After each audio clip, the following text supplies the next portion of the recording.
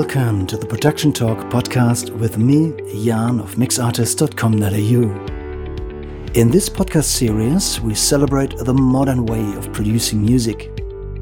We want to talk about all things related to songwriting, recording at home, and music production. So if you produce your music at home, this is the place to be. Please subscribe and recommend this podcast to all your friends.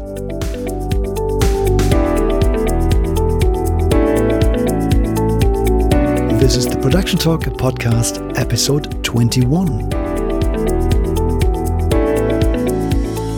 Welcome back to this week's episode of the Production Talk podcast.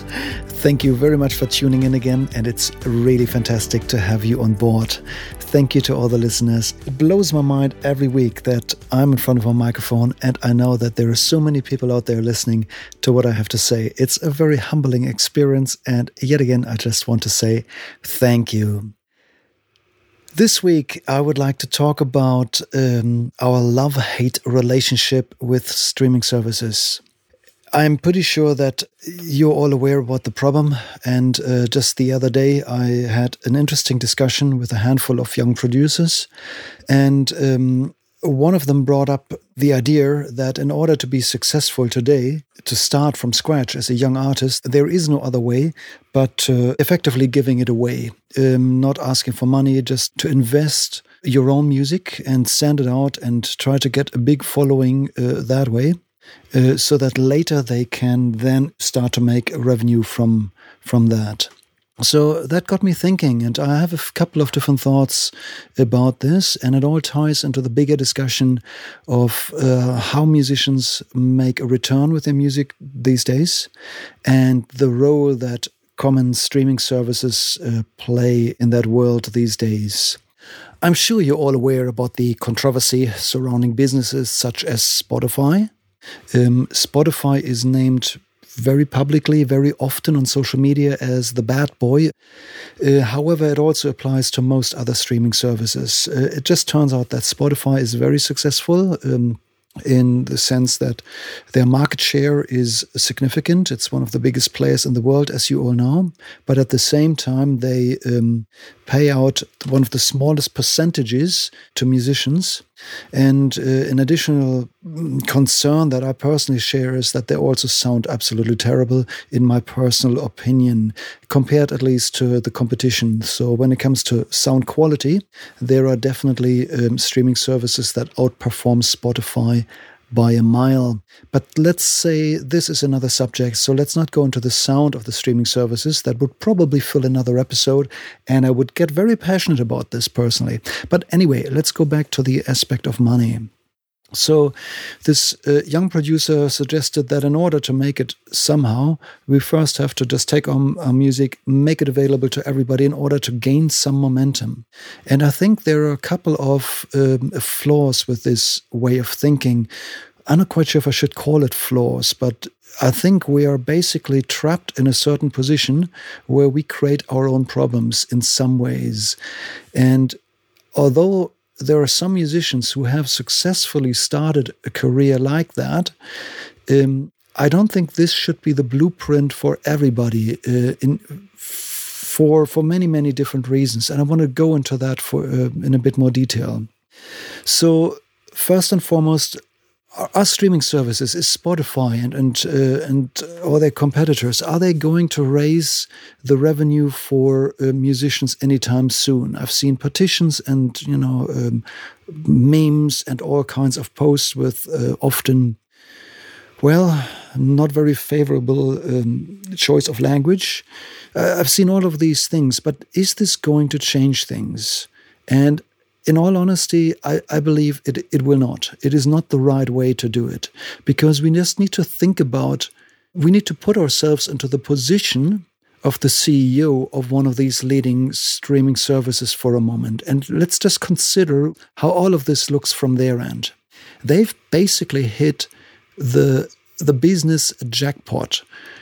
They managed to find a market with a huge supply of resources at a very, very, very, very low price. And the resources keep on coming. They come with about 60,000 songs every day. They keep on coming, and they just don't seem to end. So there's a huge supply on resources, which is our music. At the same time, they found a way to build a website that distributes those products back to their clients. That's the everyday listener. And they pay a fairly low fee in return. But then they managed to multiply their business so well that this little bit of income they generate per listener, multiplied by the millions, maybe billions of listeners worldwide, generates a huge income for them, of which they keep the lion's share. So the resource keeps on coming every day, and the buyers are still there every day spending their subscription money and returning this income back to the streaming services. What motivation would they have to change their business model? Why would they say, oh, gee, we better increase the payout to musicians?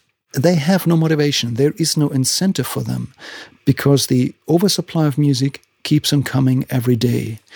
So this is not what I want. It's not the way I want the world to be. But in all honesty, this is how it currently is. And I don't think that the CEO of Spotify is going to react to a petition or to appeals to their goodwill. That's just not how these people are. The thing is, as long as there's an oversupply of their core resource, they will keep following their business model. They've established themselves, and as an established business, it's their interest to keep on going for as long as they can, to ride the wave and make as much cash as they can. And that's the reality of it.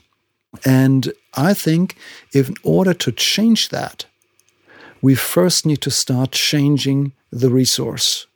Because we the musicians, we are just too happy supplying our music to them and accepting the price they give us, which is a fraction of a pittance. So I guess it all has to start with us. If we try to make the CEO of Spotify and the other streaming services change their mind, I think we're not on a winning streak here. This is not going to happen. In all honesty, they won't. So the only thing that we can change is us. And that's what I want to talk about today. So let's get back to this young producer who told me that to build any kind of following, he feels like that he needs to give away his music for free for now. The problem is that when you train a client to receive a product for free, those clients will not turn into paying customers later down the track. I remember this all too well from when I was a young engineer, a young music producer, trying to make a name for myself. I was a nobody about 20 years ago, and I needed to build some kind of a reputation and a portfolio. So I started to work with bands to cut my teeth. And in many ways, I still learned the art of music production along the way because, well, in those days, I was just a beginner. And I remember how the only acts that I could get on board was basically my own band, which I produced for countless hours, days, weeks, and probably months, wore myself out entirely for no money. And I produced a dear friend's band, my friend Daniel. Big shout out to Dan in Hamburg in Germany, who's still one of the best friends I've ever met in my entire life. Big shout out to you, my friend. And I produced Daniel's band back in those days. And because I wasn't very good, it took me forever. And in all honesty, the results, well, I think they're okay considering where I was, but it was not fantastic. And look, what struck me afterwards was that I got frustrated after finishing those productions because I didn't see a path forward of how to turn this, what I just did, into paying clients. And in all honesty, I was just too unexperienced to understand that this can't possibly work.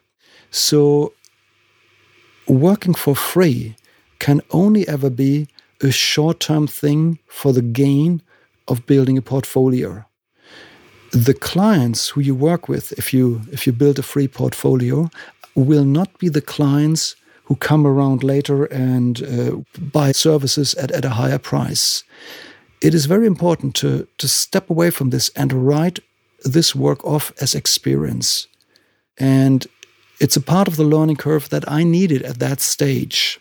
But I didn't quite understand how this fits into the bigger picture of becoming a professional.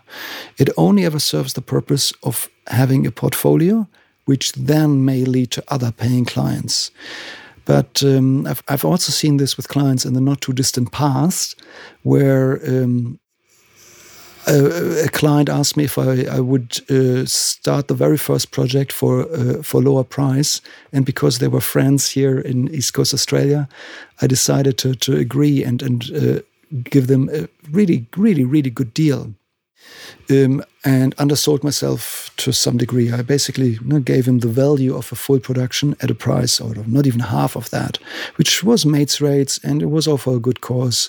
But afterwards, once it was time to talk about the next production, they didn't have the money. And again, they went for somebody else who gave them a mate's rate. So what I'm just trying to say is that when I set my price, I also define the perceived value of my work.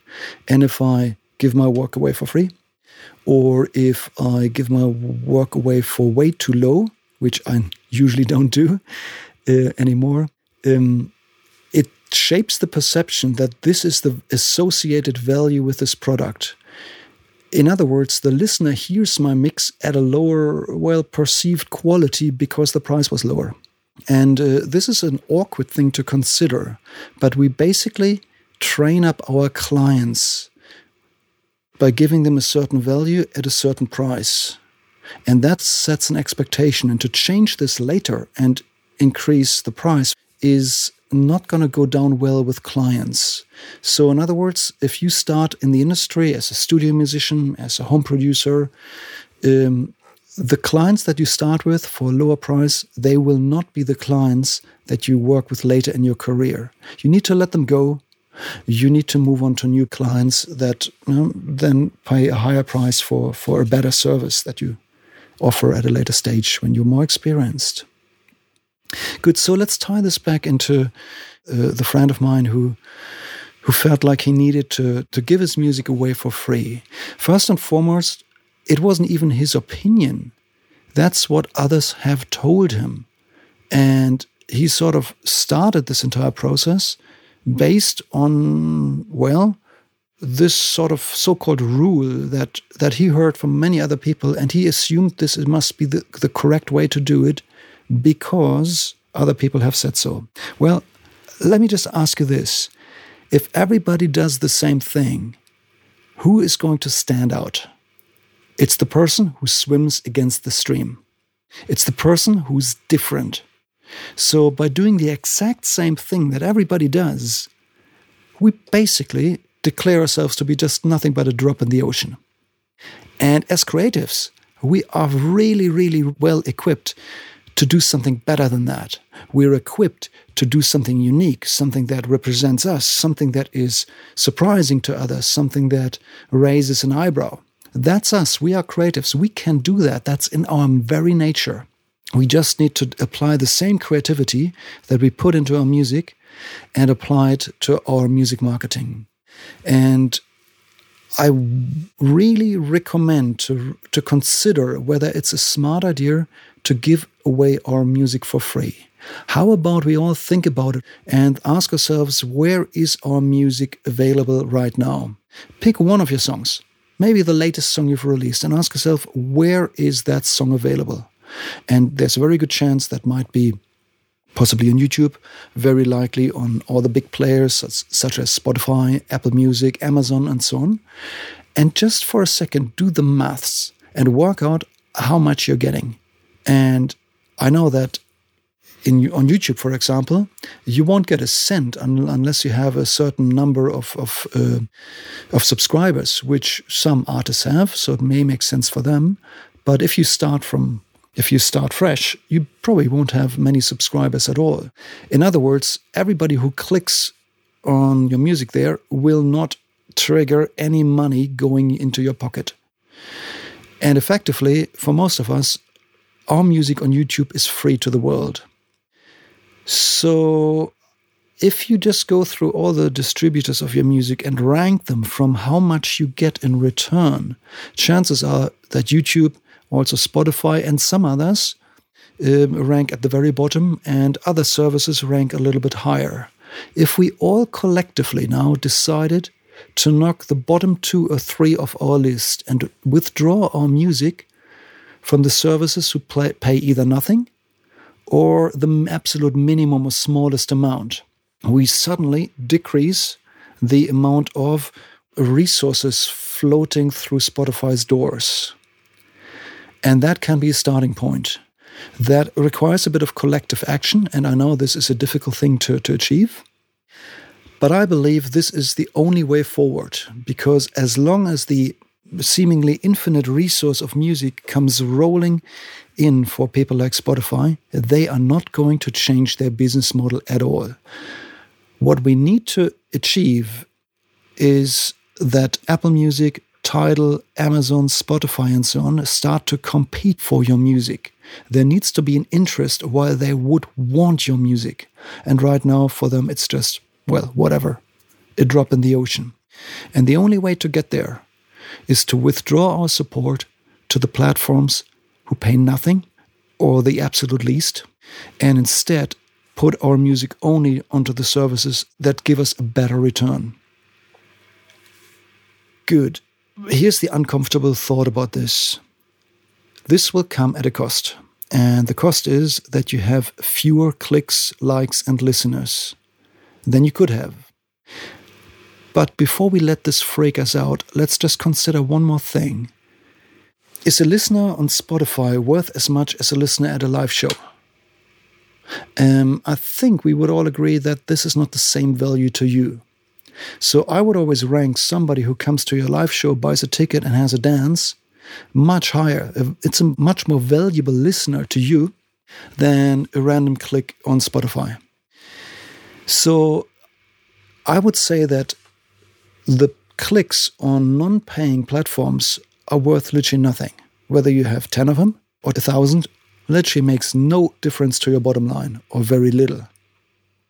So we need to rate some people higher. We need to rate the listeners on the higher paying platforms better. They are worth more to us.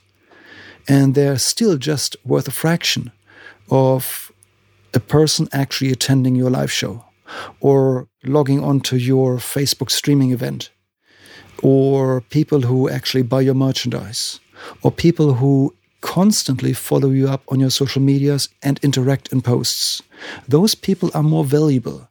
So if you were to lose, let's say, 1,000 listeners over all of this, make sure it's the ones that are not valuable to you, and then it will really make no difference.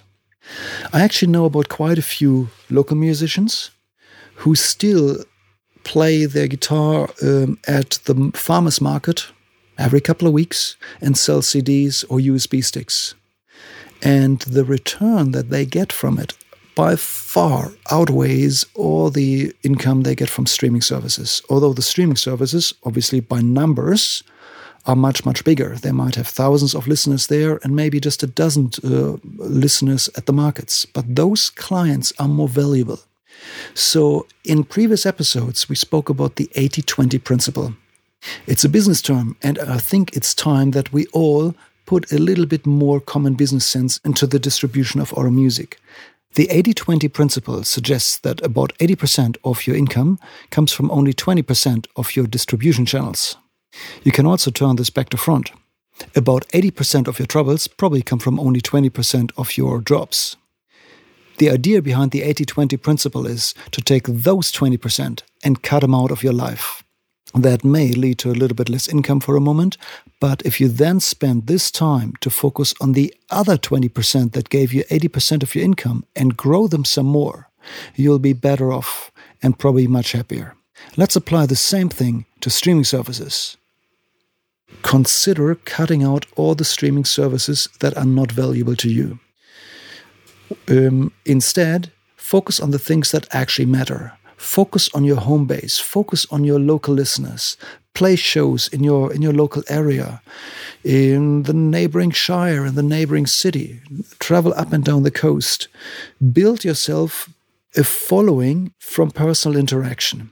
Those people, even if the numbers don't come anywhere near what you can achieve on Spotify, are worth a lot more to your business and to your musical career. Good.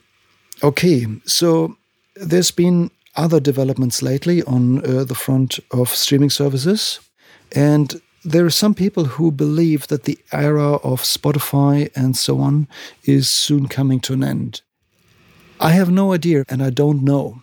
But if I had the opportunity to rewrite the musical distribution history, I would hope that somebody came up with a brand new streaming service owned by musicians. In other words, my ideal scenario would be a streaming service that is run and hosted by musicians, for musicians, where you buy in shares.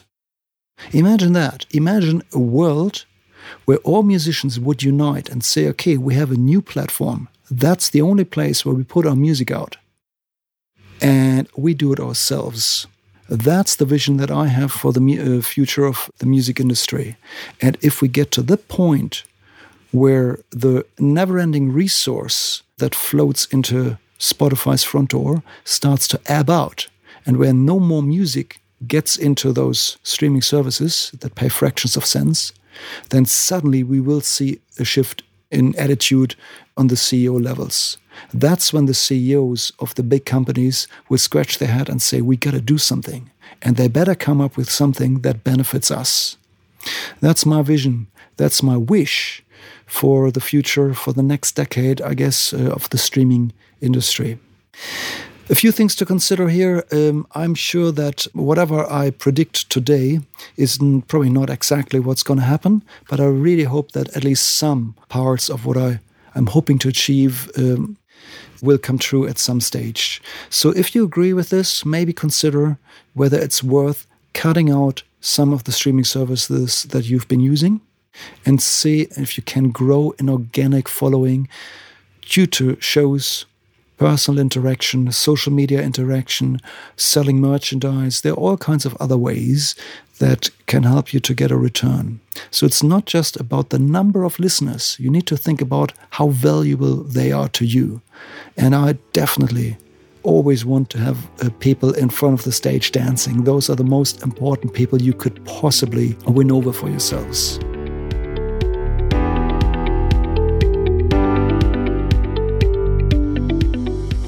Good. On these wise words, I want to finish this episode today. It's a bit of a shorter one. I hope it makes sense to you. I have more interviews planned for the next couple of weeks, so hopefully we'll be back with more interviews.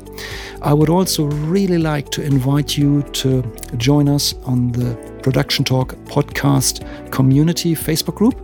You'll find us on Facebook. The link is in the show notes. And if you haven't seen our show notes yet, I recently moved them to a new website so that I get more control and better design. They're all available now online. So after finishing these episodes, why don't you just have a little look and scroll down, click on the show notes and have a look around. I will make it a habit of adding additional information into the show notes, so there's always a bit more to find than in my episodes. This is all for today. I hope you had a good time. I hope you got something meaningful out for yourself. And let's all work together on a better future for the music industry. We can do it if we stick together, if we do not give our valuable music away for free anymore. It is fair enough to ask for something in return. And to get more musicians on board, why don't you just share this episode with all your friends? On these words, let's finish up for today. You have a great week. I hope to speak to you in a week's time. Bye for now.